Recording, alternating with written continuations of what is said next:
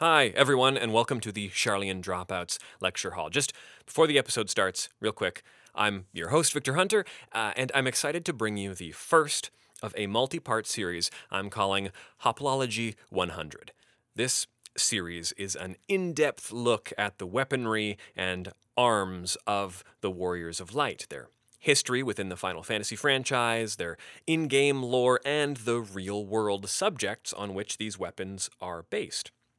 For fans of the roundtable episodes of Charlian Dropouts, those aren't going anywhere. You can always find our usual monthly episodes hosted by Nadia Oxford over on the $5 subscription level at patreon.com/bloodgodpod. But it's the Wild West here on the free feed. And I'm going to get experimental. Look forward to other deep dives into the esoteric like our guided audio tours series, as well as interviews and a ton of other exciting stuff I have planned for the new year. If you like particular formats or have topics you'd like to see covered, you can tell us directly by subscribing at the $1 level on the Patreon to get access to our exclusive Discord server. $1 to let your voice be heard. Now that's democracy, probably. Without further ado, welcome to Charlian Dropouts.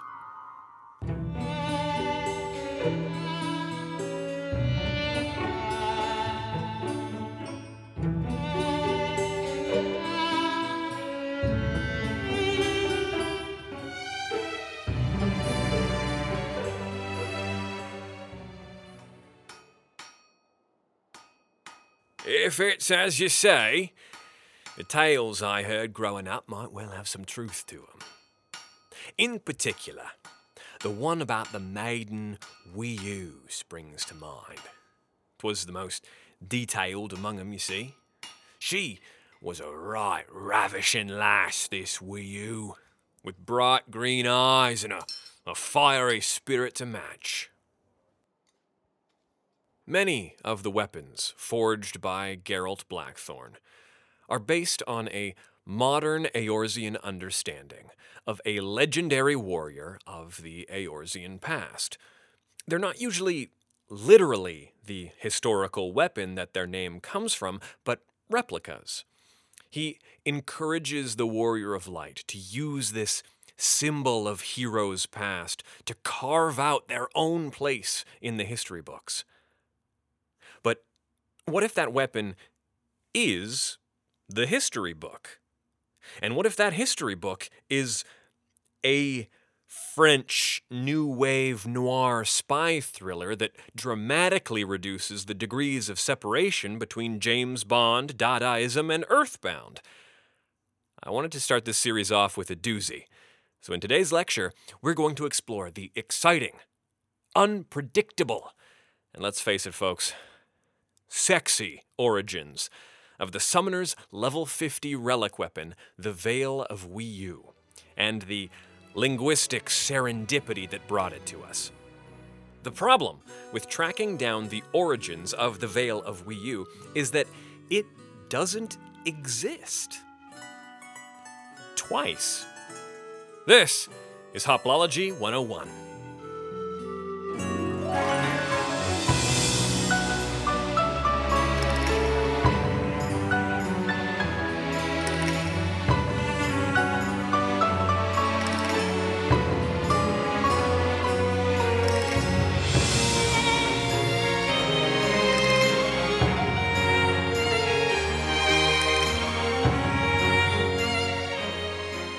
Relic weapons in Final Fantasy XIV come from a long lineage of RPGs straddling the delicate line between illusion and theft.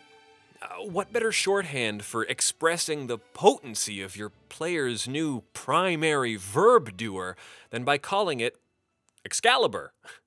The first person who put a sword named Masamune in their game was a genius. Invoking names like Excalibur with so much real-world weight behind them means that the player will autofill the negative space around the weapon with their own understanding, and all the heavy lifting that would have required lines of dialogue or flavor text to accomplish is already done. The connotation is enough to convey the weight of what the character holds in their hands. In the era of early gaming hardware, plucking a weapon of legend from the Akashic records is a good way to avoid committing precious in-game memory to world building when it's better spent making your game go. The Final Fantasy XIV Grimoire, known cryptically as the Veil of Wiyu, isn't based on any real-world artifact, mythological or otherwise. Why this one? Why, in an arsenal of Longinuses and Gaibolgs and the dozens of other RPG weapon cliches, does the Summoner Relic appear to be so completely unsearchable by name? Green eyes. The first thing you'll find is that the Veil of Wiyu's name originates from an item all the way back in 1998's English release of Final Fantasy Tactics on the Sony PlayStation, directed by Yasumi Matsuno. In Final Fantasy Tactics, items called artifacts, collected through side missions, often contain flavor text that fleshes out the world. Some items exist purely as nods to previous Final Fantasy titles, like the Final Fantasy IV's Rat Tail or Gilgamesh's Excalibur from Final Fantasy V. Hardly the first time Final Fantasy sourced its references from inside the house, but neither is it the illusory event horizon that Final Fantasy XIV is. The in-series comprehensive coverage of these artifacts brings to mind another of Matsuno's works, FF12, with the 12 Espers being aligned with different mainline entries in the Final Fantasy series, but that's a whole other can of shadowless, beautiful worms. Other artifacts in Tactics include books that supposedly tell tales of Ivalice's past. One such book is entitled The Veil of Wiyu. The in-game description of the artifact reads, "The momentous events described in this book, if true, hold the potential to rewrite the pages of history. It documents the life of a woman now all but forgotten." That sounds like tasty literature, Matsuno. Especially in a game like Tactics, explicitly about the reshaping and recontextualizing of major historical events. It's a shame it's just an item in an inventory menu in the English 1998 release of Final Fantasy Tactics, like so many items in JRPG inventory menus. And we'll never be able to open the cover and read it ourselves. Unfortunately, that tantalizing item description doesn't really tell us the why of it all.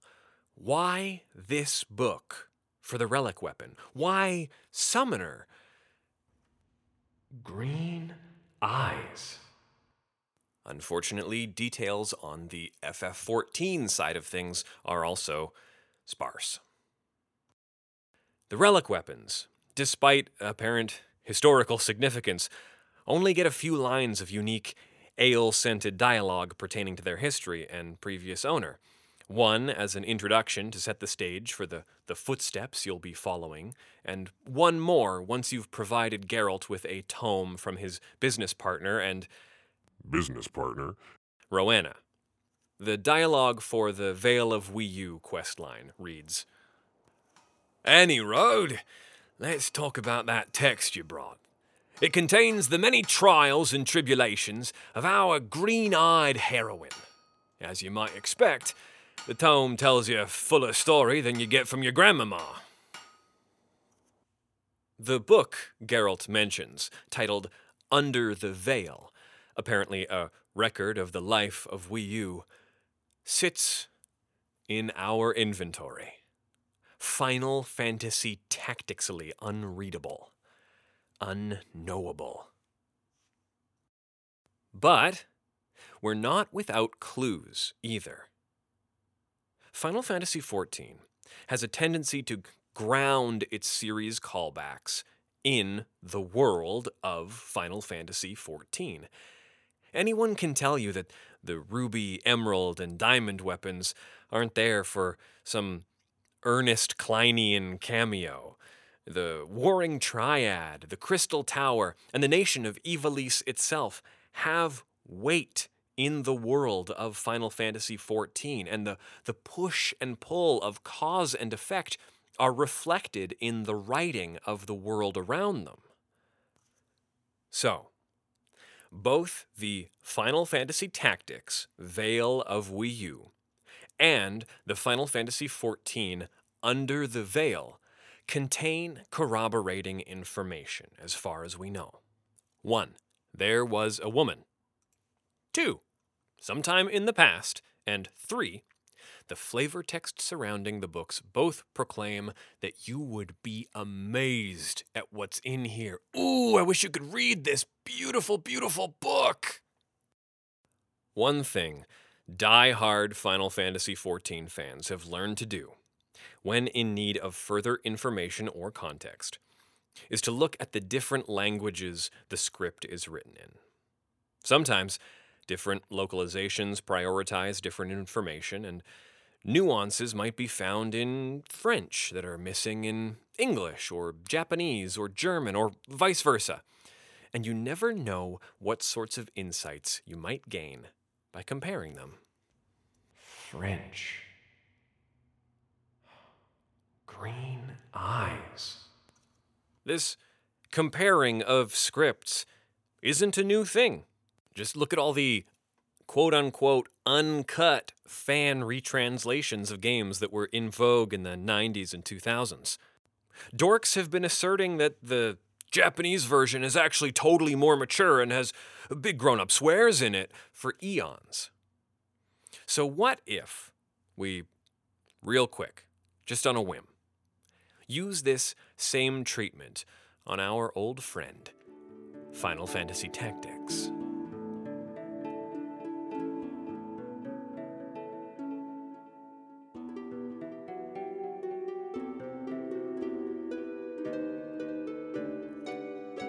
Earlier, I specifically referred to the Veil of Wiyu first appearing in the English 1998 release of Final Fantasy Tactics. But Tactics came out the previous year in Japan. It contains no Veil of Wiyu.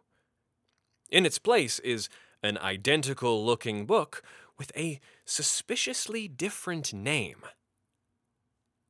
And remember when I said that this book just sits there in your inventory and can't be read? I lied. Sort of. The Veil of Wiyu in the English version cannot be read. Its Japanese counterpart, however, is a whole other story. Because it literally is a whole other story.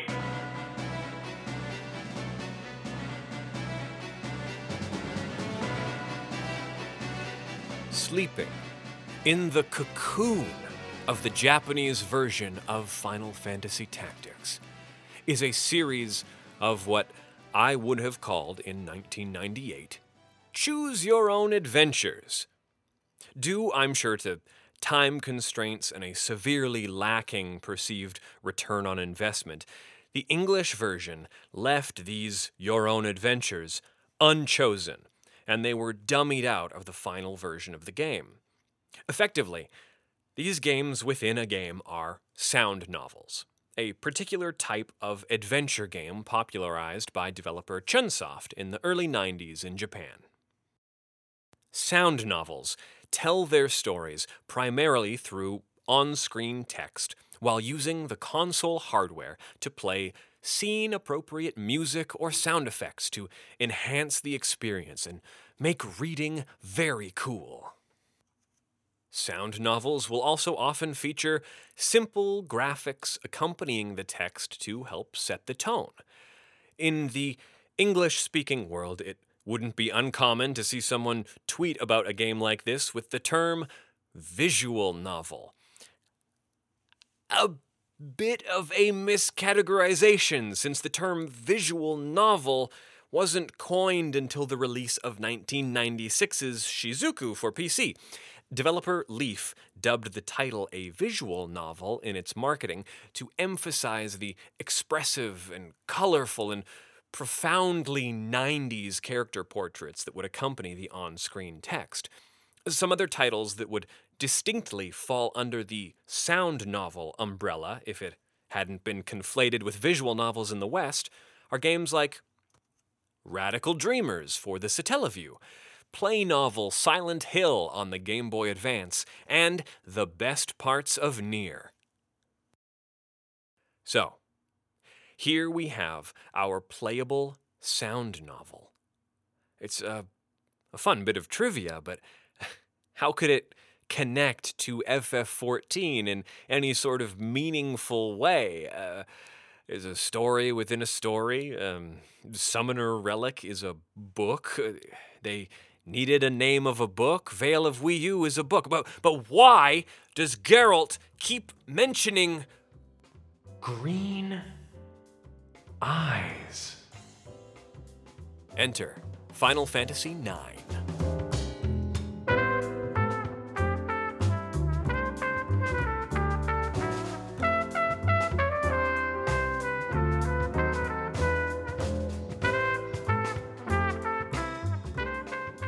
Partway through the journey of Final Fantasy IX, protagonist and serial harasser Zidane and his party enter an ancient, forgotten city. Here, the party begins to learn about the secret, forgotten history of the world they inhabit. In the English version of the game, the name of the city is displayed prominently in the Latin alphabet when you first enter. In the Japanese version, it shows both the Latin alphabet and the katakana. Katakana that the city shares with the name of the book in the Japanese version of Final Fantasy Tactics. From this, we can assume that the city is a reference to the book. Final Fantasy IX was known for having tons of throwbacks to previous entries in the series, and they must have been meant to have the same name. That name is Œil Vert, French for green eyes. Somewhere during the localization of Final Fantasy Tactics, an overworked, underpaid translator on a deadline saw those katakana, which roughly read Wiyu Veru. Wiyu Veru. Wiyu Veru. Wiyu Veru. Wiyu Veil? Veil of Wiyu. Sure. And with that, our green-eyed heroine was lost to the history book. If it weren't for good old Geralt, someone on the Final Fantasy XIV team had to have known about this mistranslation, or else Geralt wouldn't have mentioned anything about green eyes. What else do you know, Geralt? Alas, she goes on to meet a premature end. According to the tale, she and her comrades square off against Odin, the dark divinity. When the battle takes an ill turn, she sacrifices herself to save her party. Right tragic, I know. This is information he gives us near the beginning of the questline, before we procure Under the Veil for him, which reveals a fuller story than you'd get from your grandmama. But again, we're unable to read it ourselves. Time to go back to the source, to the sound novel this whole mess came from, to see if we can glean any further information. It's time to peer beyond the veil.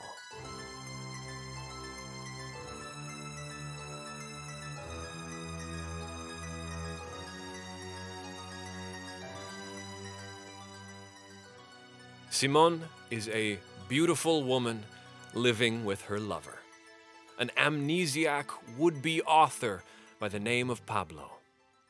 Every morning, he recites to her a passage from his next book.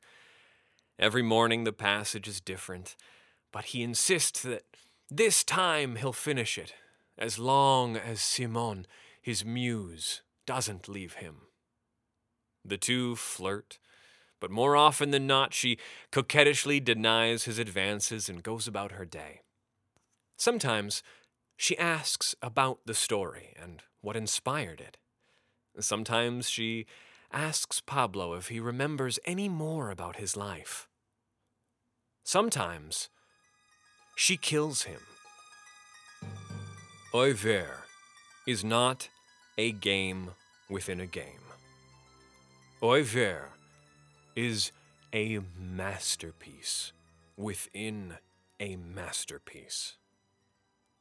After a short scene plays out, the reader is given 2 or 3 choices for how Simone should respond to the situation she's in.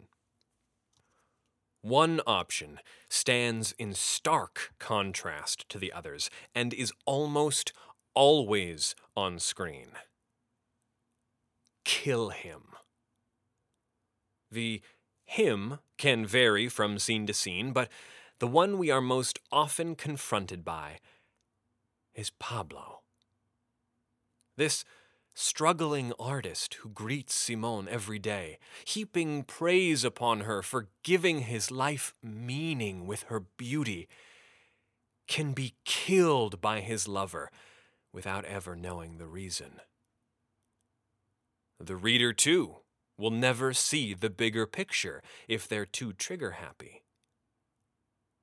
But even then, this bad ending will tantalizingly reveal Simone being thanked by a mysterious employer with a Well done, Oiver. You're free until your next assignment. Report to any office within a month. We'll have your new orders. À bientôt, Oiver. The relatively brief nature of the sound novel Oiver makes it perfect for repeat playthroughs. You'll stumble through the dialogue choices and meet your end a half-dozen different ways. You'll find new, mutually exclusive twists that inform your next playthrough, a decade before Chunsoft's own genre-defining 9 hours, 9 persons, 9 doors. You may even stumble onto an unfamiliar scene, wherein you find yourself trapped in a literal maze of branching, dungeon crawler-like options, only to discover that Simone was playing Pablo's latest creative writing experiment, a choose-your-own-adventure novel, before snapping back to reality, or at least Simone's current reality, the reality you have chosen within the book, within this game. But even that sells it far too short. Because this isn't just a book within a game. Remember, Final Fantasy Tactics is about the stories behind the story, the untold histories that reveal the nuances that have been obfuscated by the passing of time and the whims of the victors. The memes best left hidden by the creators of context, Raiden. At the end of Oiver is an afterword by the author. I never have had much talent for writing novel-like tales, but a few months ago, while working on a text on number theory, I had the opportunity to take up translating this Oiver text. The original is a bit damaged, and I had to rely on other translations as well as official histories such as the Tales of Anabia, but I have stayed as true to the original as possible when putting it into modern language. Whether this tale is true or not has been the subject of much debate for some time, but considering the convincing structure of the story here presented, I cannot help but believe that it is not entirely fiction.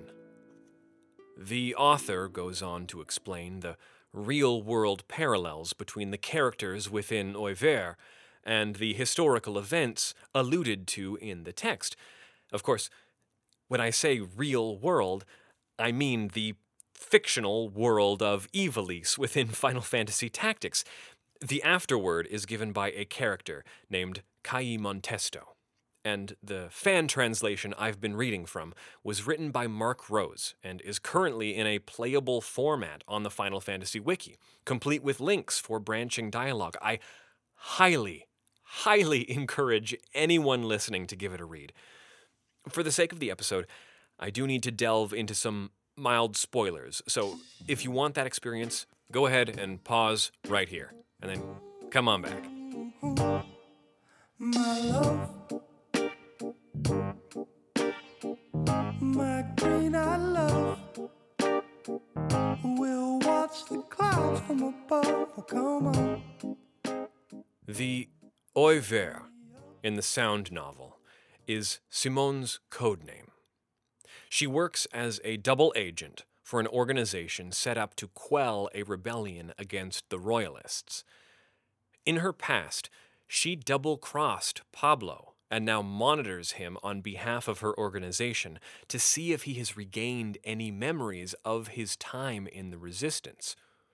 With each new scene and each new passage from Pablo's work, he subconsciously writes details of his forgotten past into his works. Œil Vert's organization insists that she dispose of Pablo, but she insists that Pablo may yet reveal important information if she can jog his memory just a tiny bit more. It is truly the makings of a romantic spy thriller classic. It's no mistake that the characters are given French names. Œil Vert would fit in perfectly with the New Age French cinema of the 60s, the love affairs, the noir influence, and the way it breaks form and deconstructs itself in real time while set against the backdrop of social unrest. Invoking character names like Pablo and Duchamp is a bit Kojima-esque in its on-the-nosery, but the character of Simone, Œil Vert herself, our green-eyed heroine, deserves some attention. This is admittedly a bit of speculation on my part, but I think I've earned it. You see, I believe the character of Simone is named after the French actress Simone Simon. Active from the 30s into the 70s in both France and Hollywood, Simone passed away in 2005, but lived what I would call a life. One detail that stands out to me as relevant to her Œil Vert connection is her monitoring by the FBI. Simone was known for her stunning beauty, and was rumored to give her chosen men a golden key to her chambers. The truth of the golden key story is under some scrutiny, but at the very least, one of those chosen men was an MI6 agent by the name of Dusko Popov. During World War II, he infiltrated the Nazis in Germany, feeding them false information about Allied operations to help ensure Allied success. He was also known as a bit of a player, the kind of man who might have a fling with a French actress. He also just happened to be friends with a man by the name of Ian Fleming.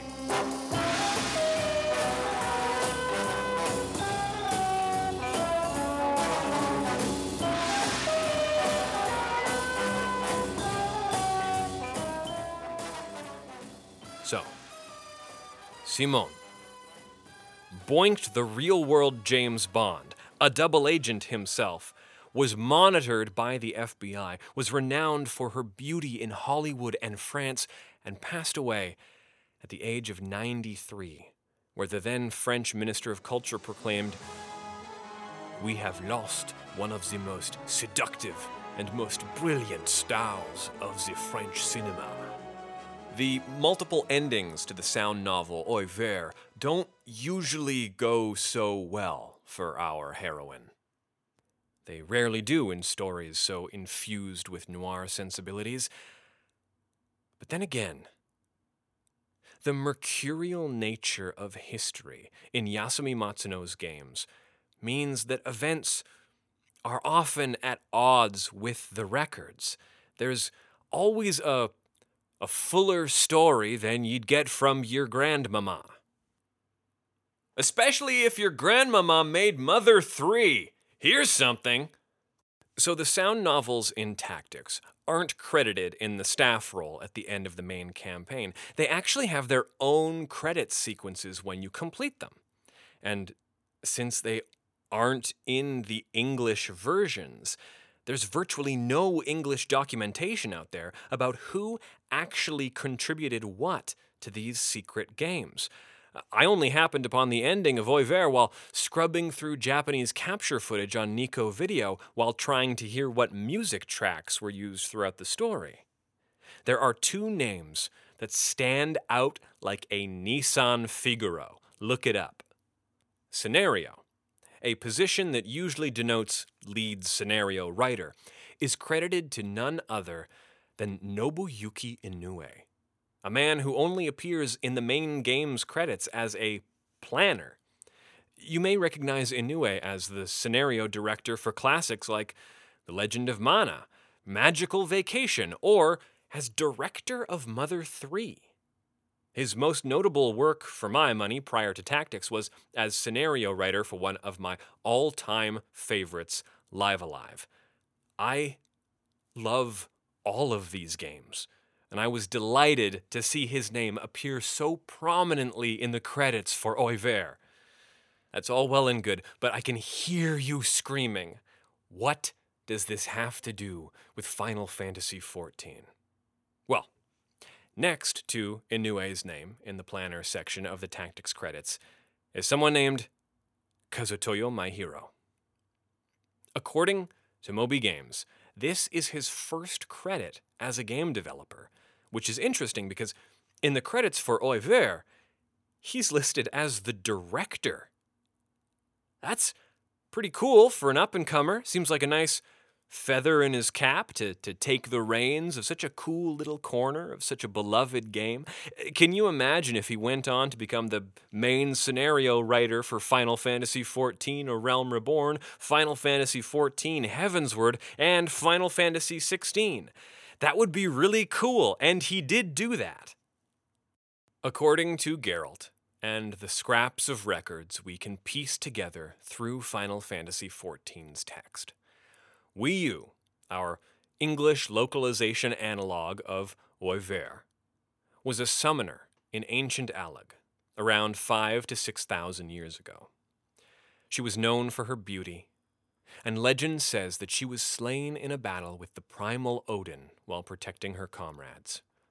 But, by Geralt's own admission, the book Under the Veil paints a more complex picture of her life's events.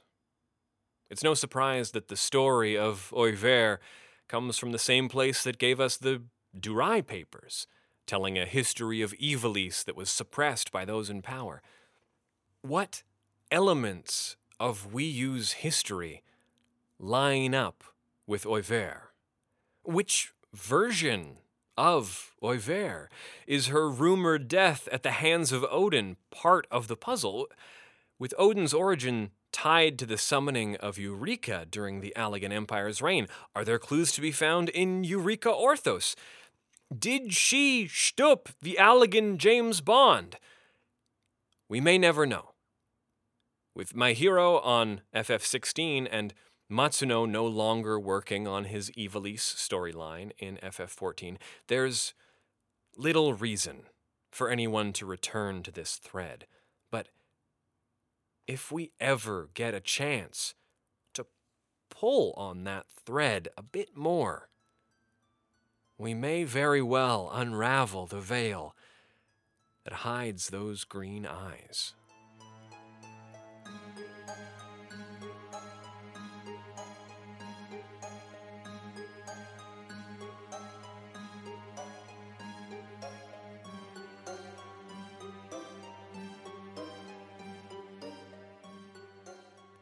Charlian Dropouts is part of the Axe of the Blood God Patreon, and listener support is the only reason I'm able to go on deep dives like this into some incidental text that only a fraction of players will ever see. But I hope that you enjoyed it, got something out of it, whether it's an appreciation for sound novels, French cinema, or a prompt for a roleplay campaign for you and your summoner friends.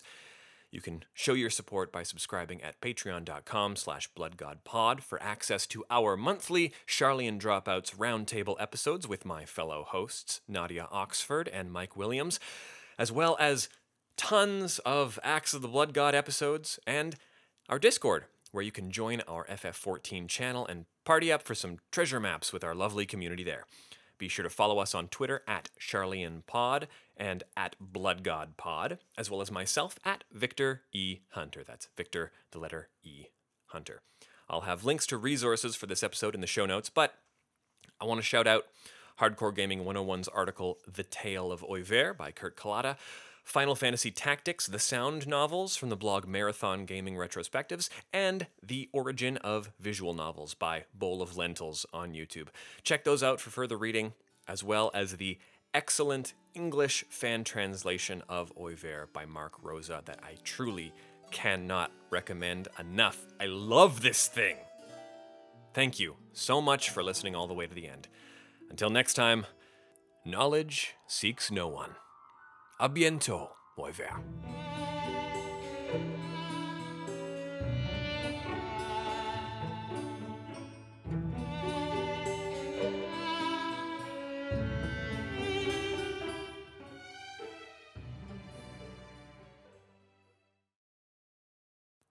I actually think Quantum of Solace is quite good. It's kind of, I mean, coming off the heels of Casino Royale, you're doomed from the start. But I don't know. I think it's worth reassessing. It's a solid James Bond movie. I like it quite a bit. It's a good Craig Bond. I should have used this as an excuse to talk more about James Bond. I only have so much time in the day, but I wanted to talk. I could have done an extra half hour on James Bond and French New Wave cinema. Go try rewatching Quantum of Solace, because I know you saw it once and forgot about it and don't remember what happens in it. And let me know if you liked it more this time. And then go watch something. Watch Elevator to the Gallows. That's a good one. That's got the right amount of noir romance, class struggle, That's kind of Oiver-ish. As far as, real 60s new wave goes. Well, this was fun.